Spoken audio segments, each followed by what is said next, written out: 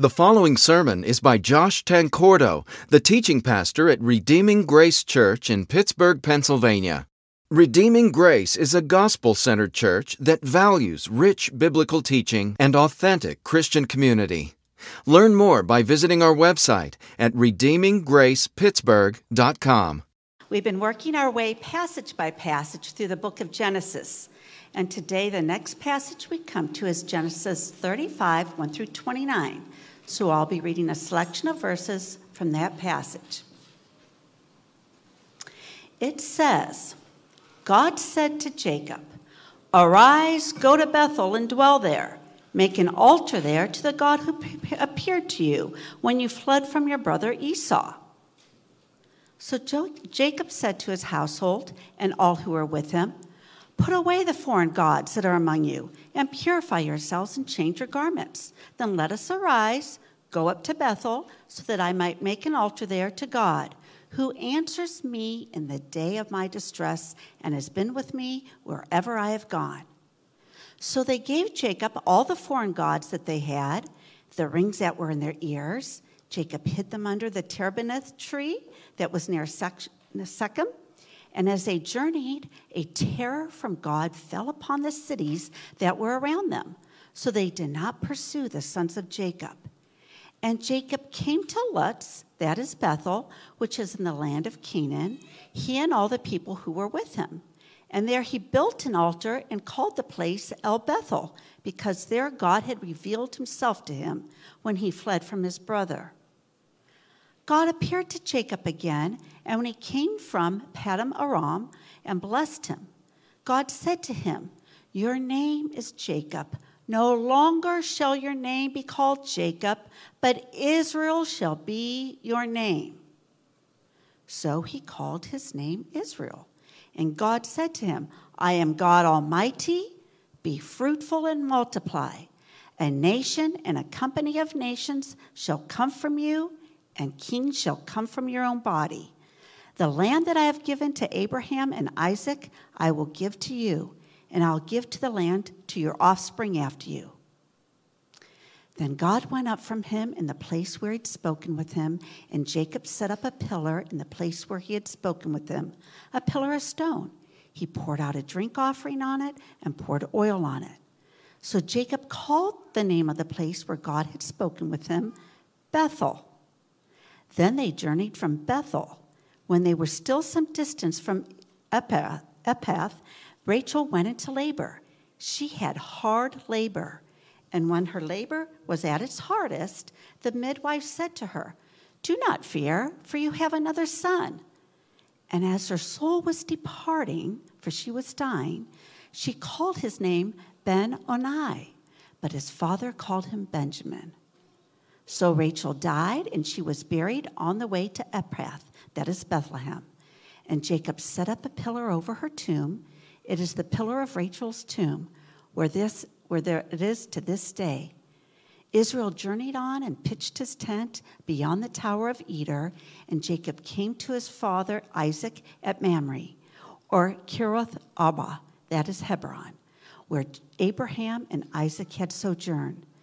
Now the days of Isaac were 180 years, and Isaac breathed his last, and he died and was gathered to his people, old and full of days, and his sons Esau and Jacob buried him. May God bless the reading of his word.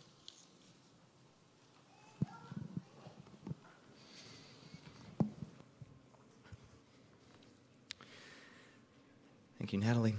Let's pray this morning. Father, what a privilege it is to open and study your word. We understand that, as 2 Timothy tells us, these words come from your very mouth. They are God-breathed and profitable, it says, for teaching, reproof, correction, and training in righteousness. So help us, Lord, by your Holy Spirit, to be thoroughly equipped for each of those things, and ultimately to come to a deeper knowledge and a deeper love and a deeper relationship with you. It's in Jesus' name we pray. Amen. One of the most basic desires that people have is for their lives to be significant. People want their lives to count for something and to have some transcendent meaning. And they often try to find that meaning in all sorts of different ways.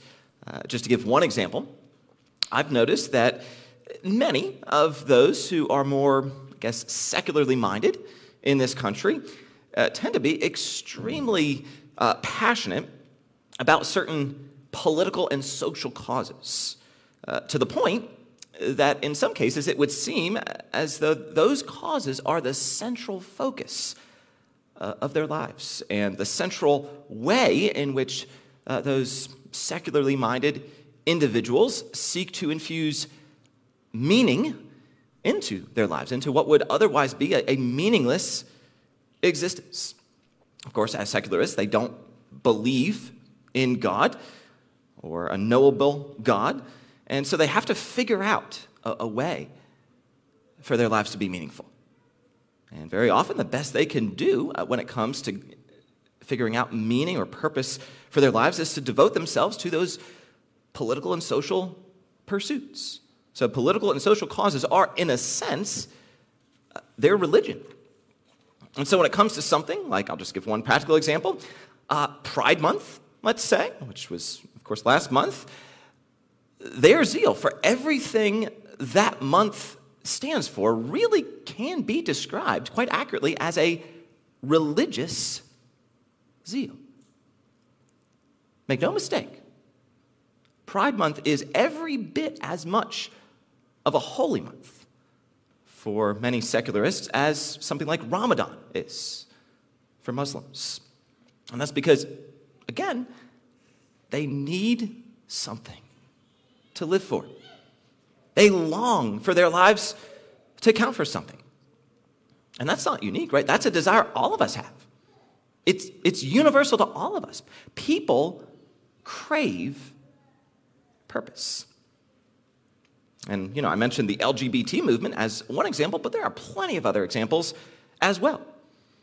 All around us, even in our increasingly secular society, people are desperately searching for a way for their lives to be meaningful and significant. And yet the Bible teaches that people, whether they realize it or not, have been created in the image of God. That's what we're told in Genesis 1:26. And part of what that means is that we were created to know God and enjoy God and ultimately to worship God. Just as a bird was created to fly, we were created to worship God. And since that's what we were created for, it makes sense for that to be the only thing that can truly satisfy us. Going back to the bird again, if a bird was created to fly but can't fly for some reason, maybe it has an injured wing or something like that, I can't imagine that bird being very happy. I believe it's reasonable to assume that because birds were created to fly, they won't be happy unless they're able to do that. Similarly, you and I were created to worship God and therefore won't be truly satisfied in the deepest depths of our soul unless we're doing that. So it's ultimately the worship of God that gives sufficient meaning and purpose to our lives. Now, as you can see, I've titled this sermon, The Dynamics of True Worship. That's what we see in Genesis 35, and therefore what we'll spend our time today exploring. The main idea of this chapter is a very simple one this week. Jacob worships God at Bethel. Someone said some of my main ideas are getting a little wordy. Well, there you go. Jacob worships God at Bethel. Now, by the way, it might be helpful for me to just briefly define worship right here at the outset. When I speak of worship this morning, I'm simply talking about giving God glory for who he is and what he's done. That's the simplest definition I can come up with. giving God glory for who he is and what he's done.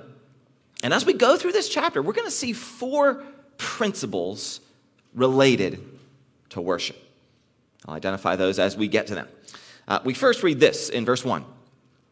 God said to Jacob, "Arise, go up to Bethel and dwell there. Make an altar there to the God who appeared to you when you fled from your brother Esau." So the reason God tells Jacob to go to Bethel in order to do this is because of what's happened earlier in the book. It's because that's where God originally met Jacob way back in Genesis 28. God had come to Jacob in a dream and had made the same promises to him that he had originally made to Jacob's grandfather Abraham before that. Extravagant promises about inheriting the land of Canaan, having offspring as numerous as the dust of the earth, and being God's instrument of blessing for the whole world. We then read about Jacob's response to that initial encounter with God in Genesis 28, 18 through 22. So early in the morning, Jacob took the stone that he had put under his head and set it up for a pillar and poured oil on the top of it. He called the name of that place Bethel, but the name of the city was Luz at the first. Then Jacob made a vow, saying, "If God will be with me and will keep me in this way that I go, and will give me bread to eat and clothing to wear, so that I come again to my father's house in peace, then the Lord shall be my God. And this stone which I have set up for a pillar shall be God's house. And of all that you give me, I will give a full tenth to you." So Jacob had committed back in Genesis 28 to one day return to Bethel and build a structure to be used for the worship of God. And coming back now to our main passage, that's why God tells Jacob to go to Bethel and build this altar. We then read in verses 2 through 4, "So Jacob said to his household and to all who were with him, 'Put away the foreign gods that are among you, and purify yourselves, and change your garments. Then let us arise and go up to Bethel, so that I may make there an altar to the God who answers me in the day of my distress, and has been with me wherever I have gone.' So they gave to Jacob all the foreign gods that they had, and the rings that were in their ears. Jacob hid them under the terebinth tree that was near Shechem."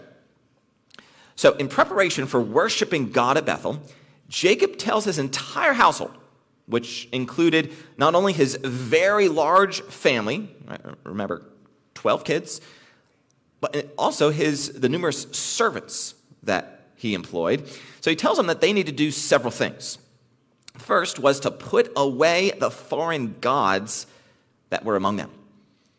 Some of these idols had probably come from the 20 years Jacob had spent serving Laban, and others had probably come from the loot Jacob's household had taken from Shechem. And I have to admit that I find it personally a bit disappointing that these idols were present in Jacob's household. We might have hoped that Jacob would have been leading his household to be a bit more devoted to the one true God, but it seems as though some of them, at least, were holding on to these idols. In addition, Jacob also tells them to purify themselves, which would have involved a ritualistic washing of their bodies with water. And then lastly, he tells them to change their garments, which is somewhat unique in the Old Testament and appears to be symbolic of a commitment to live as new people. And as we consider these instructions Jacob gives to his household in preparation for worshiping God, we discover the first principle for worship, which is that holiness is the great prerequisite for worship. Holiness is the great prerequisite for worship. You can't really be close to God or worship God if you're knowingly tolerating sin in your life. The prophet Habakkuk says to God in Habakkuk 1:13, "Your eyes are too pure to look on evil. You cannot tolerate wrongdoing." So God has what we might call a zero tolerance policy for sin. His holiness is so absolute that he can't tolerate any sin. It says cannot, right? He cannot tolerate any sin in his presence. We're also told in Psalm 24, 3 and 4, who shall ascend the hill of the Lord? And who shall stand in his holy place? Answer, he who has clean hands and a pure heart, who does not lift up his soul to what is false and does not swear deceitfully. So what's the requirement for ascending the hill of the Lord and being in his presence? Clean hands and a pure heart. So often we imagine that we can have certain sins in our lives and also have God as well, as if the two of them could somehow coexist. Perhaps we think that we can dabble in pornography throughout the week and then come and worship God on Sunday as if nothing had happened. Or perhaps we think that we can habitually engage in gossip and still have a close and thriving relationship with God. And yet these verses remind us that that's just not true. Whenever the Holy Spirit brings a sin in your life to your attention, right, we stand at a crossroads. The thing about a crossroads, of course, is that you can't go two different directions at the same time. If you go right, you can't go left. If you go left, you can't go right. We have to choose between two mutually exclusive options. And likewise, whenever the Holy Spirit brings a sin in our life to our attention, we have a choice to make. Sin or God. It's really that simple. As Jesus says in Matthew 6:24, no one can serve two masters. So take a moment and ask yourself, what have you been holding on to that you need to forsake, even this very day? What idols do you need to not just bury and apparently save for later, as they do here, but what idols do you need to, in effect, smash to pieces?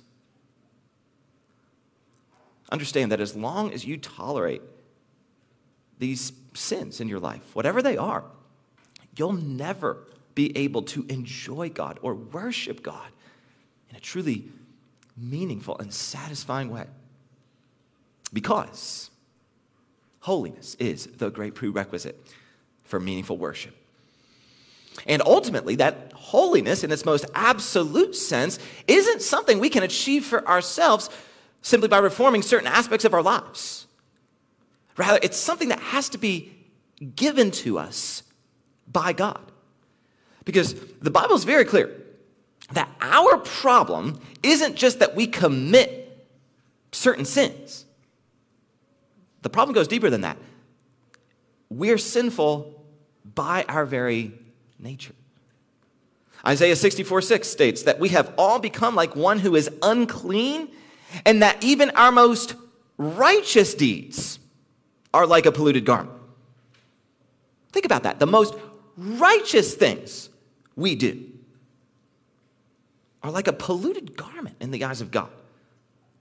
Why is that? Well, that's because they flow out of a heart that's been corrupted and defiled by sin. And try as we might, there's nothing that we can do to cleanse or to change our sinful heart. What we need is for God to cleanse us. And the way he does that, of course, is through Jesus. When we were utterly helpless to do anything about our spiritual condition, right? This is the central message of Christianity. When we were utterly helpless to help ourselves, Jesus came to this earth, lived a perfectly sinless life, and then died on the cross to atone for our sins. That means Jesus suffered the punishment our sins deserved on the cross so that we wouldn't have to suffer that punishment in hell. And that sacrifice of Jesus on the cross purchased our cleansing. That's why 1 John 1:7 states that the blood of Jesus cleanses us from all sin. Of course, that cleansing isn't automatic. The Bible teaches that in order for us to experience that cleansing, that we have to turn away from our sin and put our trust in Jesus alone as our only hope of being cleansed from sin and made right with God. Only then can we know God and worship God as we were meant to do. So that's the first principle. Holiness is the great prerequisite for worship. Then going back to Genesis 35, we also see another principle in these verses, specifically in verse 3. After Jacob tells his household to put away their idols, cleanse themselves, and change their clothes, he says, "Then let us arise and go up to Bethel, so that I may make there an altar to the God who answers me in the day of my distress and has been with me wherever I have gone." So notice how Jacob speaks of God. He doesn't just call him God, but rather the God who answers me in the day of my distress and has been with me wherever I've gone. Jacob intends to worship not just some generic God, but a God with specific characteristics that have been displayed in specific ways. So the second principle for worship is that we worship God in light of his abundant grace toward us. We worship God in light of his abundant grace toward us. Jacob was going to Bethel in order to worship the God who had shown him remarkable grace in rescuing him from his brother Esau. When Esau, we read in previous chapters, had been filled with murderous rage toward Jacob and had been actively making plans to kill Jacob, God had delivered Jacob from the vengeance of his brother. That's the reason why Bethel was so significant. Another reason, right? God had met Jacob while Jacob was on the run from Esau and had rescued Jacob from his perilous situation. And Jacob was now returning to Bethel in order to worship God in light of what God had done. Similarly, we worship God in light of his abundant grace toward us. A grace that's been demonstrated most of all, of course, in the death of Jesus on the cross. It's at the cross that God rescued us from our sin. Therefore, the cross is what we might call the citadel of Christian worship. As the great 19th century preacher Charles Spurgeon writes, "Beloved, there is a cure for every spiritual disease at the cross. There is food for every spiritual virtue in the Savior. We never go to him too often. He is never a dry well or a vine from which every cluster has been taken. We do not think enough of him. We are poor because we do not go to the gold country which lieth round the cross. We are often sad because we do not see the bright light that shines from the constellation of the cross. The beams of that constellation would give us instantaneous joy and rest if we perceived them. If any lover of the souls of men would do for them the best possible service, he would constantly take them near to Christ." So we worship God in light of his abundant grace toward us, seen chiefly at the cross. And of course, there are plenty of additional aspects of God's glorious nature that inform and inspire our worship as well. And understanding those truths about God is absolutely essential for meaningful worship. See, if we want to worship God in a meaningful way, then we have to understand that worship is responsive in nature. In worship, we're responding to substantive truths about God. That involves first understanding those truths and then rejoicing in those truths. You might say that in worship, we're savoring truths about God and the various aspects of God's glory. And by the way, this is why we here at Redeeming Grace decide which songs we're going to sing at our worship gatherings, primarily on the basis of the biblical and theological richness of their lyrics. Like, we want to sing songs that have biblically substantive lyrics. Because again, worship is responsive in nature. So if we're going to worship God in a meaningful way in our singing, then we need something substantive to respond to. Like, we need lyrics that remind us of substantive truths about God. You know, a few moments ago, I described worship as savoring various aspects of God's glory.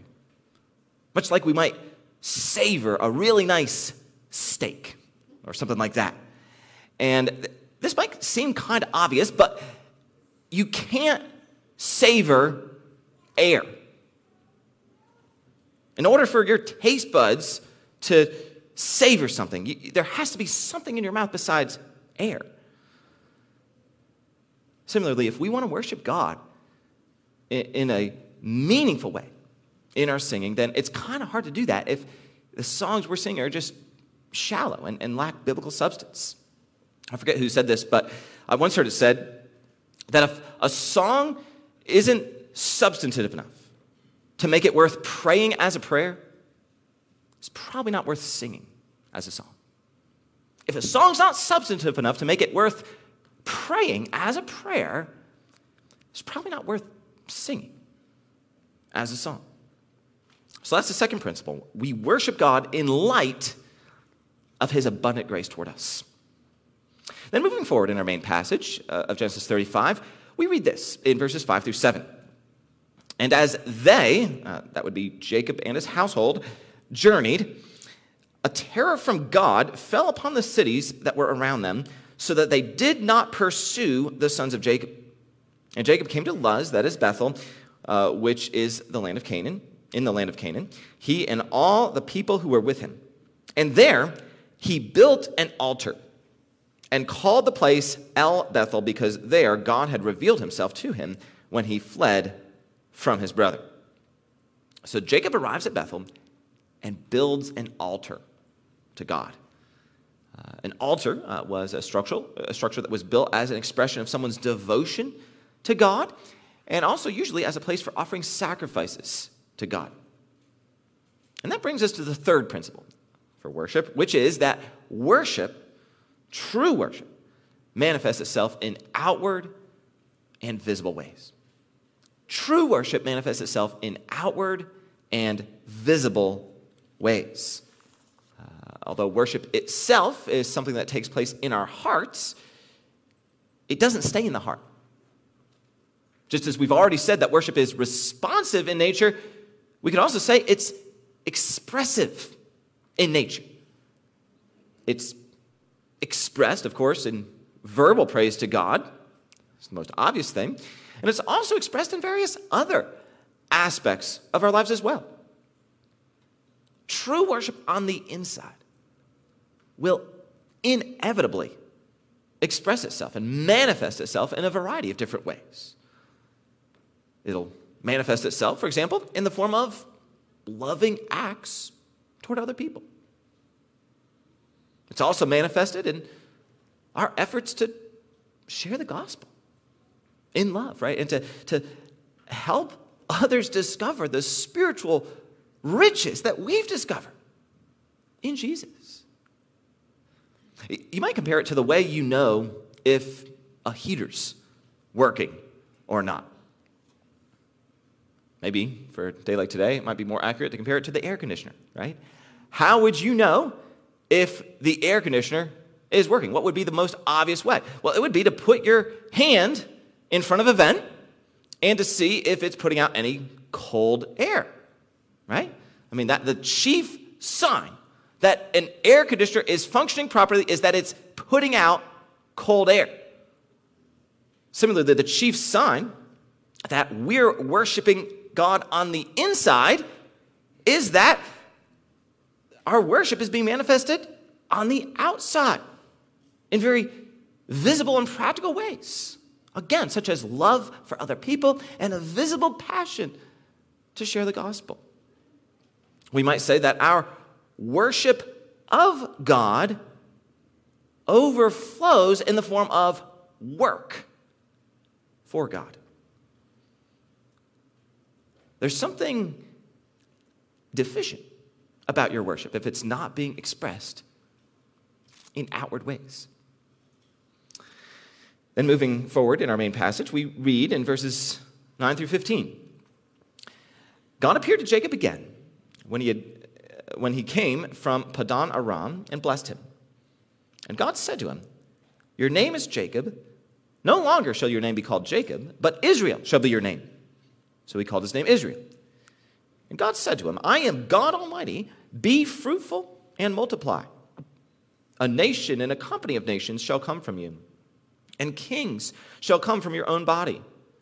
The land that I gave to Abraham and Isaac, I will give to you, and I will give the land to your offspring after you." Then God went up from him in the place where he had spoken with him. And Jacob set up a pillar in the place where he had spoken with him, a pillar of stone. He poured out a drink offering on it and put oil on it. So Jacob called the name of the place where God had spoken with him Bethel. So God reaffirms that Jacob's name will now be Israel, and also reaffirms the promises he had previously made to Jacob when Jacob was first at Bethel back in chapter 28.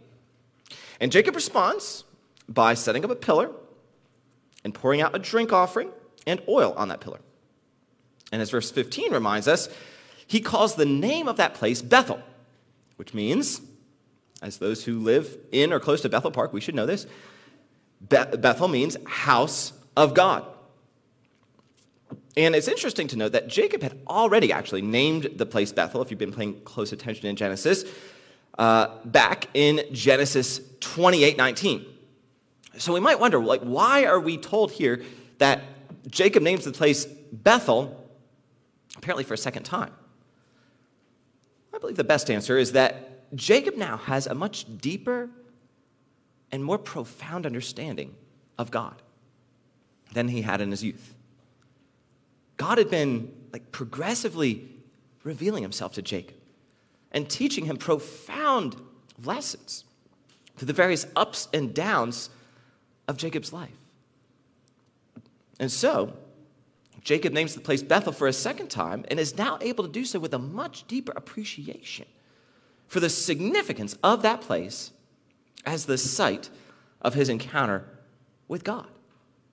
Essentially, it's the same name, but now infused with new meaning and significance. And the principle we see in that, our fourth principle this morning, is that our worship should be getting deeper and more profound as we grow in the Lord. Our worship should be getting deeper and more profound as we grow in the Lord. So if we've been a Christian for numerous years, we may not necessarily be learning entirely new truths about God all the time. In fact, we probably won't. But we should absolutely be developing a deeper understanding and appreciation of the truths, the very same truths we've heard before. So, for example, if you've just become a Christian recently, we might have a certain understanding of what it means for God to be merciful. And there might not be anything wrong or inaccurate about that understanding. However, after we've been a Christian for 10 years, let's say, hopefully we have a deeper understanding of what it means for God to be merciful. Hopefully we're aware of new aspects of his mercy that we weren't aware of at the beginning of our Christian life. And then, after we've been a Christian for 30 years, hopefully we have even greater insight into the mercy of God. It's the same truth, but one that we now understand with greater insight. And it's in this same way that we come to a deeper appreciation of the gospel. You know, the message of Jesus and what he's done to rescue us. I love the way a pastor named Bob Thune has illustrated this. You can see toward the left a point in time labeled conversion, which is the time when we first put our trust in Jesus and become a Christian. And as we grow spiritually throughout our Christian life, you can see on the top arrow how we gain a progressively deeper knowledge of God's holiness, and on the bottom arrow, how we simultaneously gain a progressively deeper knowledge of our sin. And as we gain a deeper knowledge of those twin truths, we develop a deeper appreciation for the magnitude of God's grace in saving us.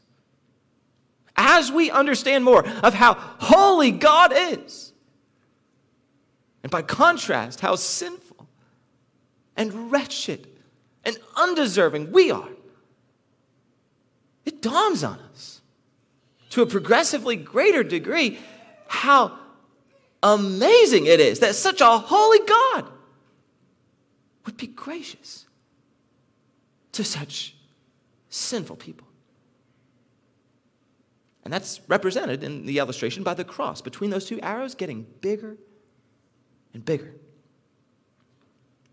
So if you're a Christian, this should be happening in your life.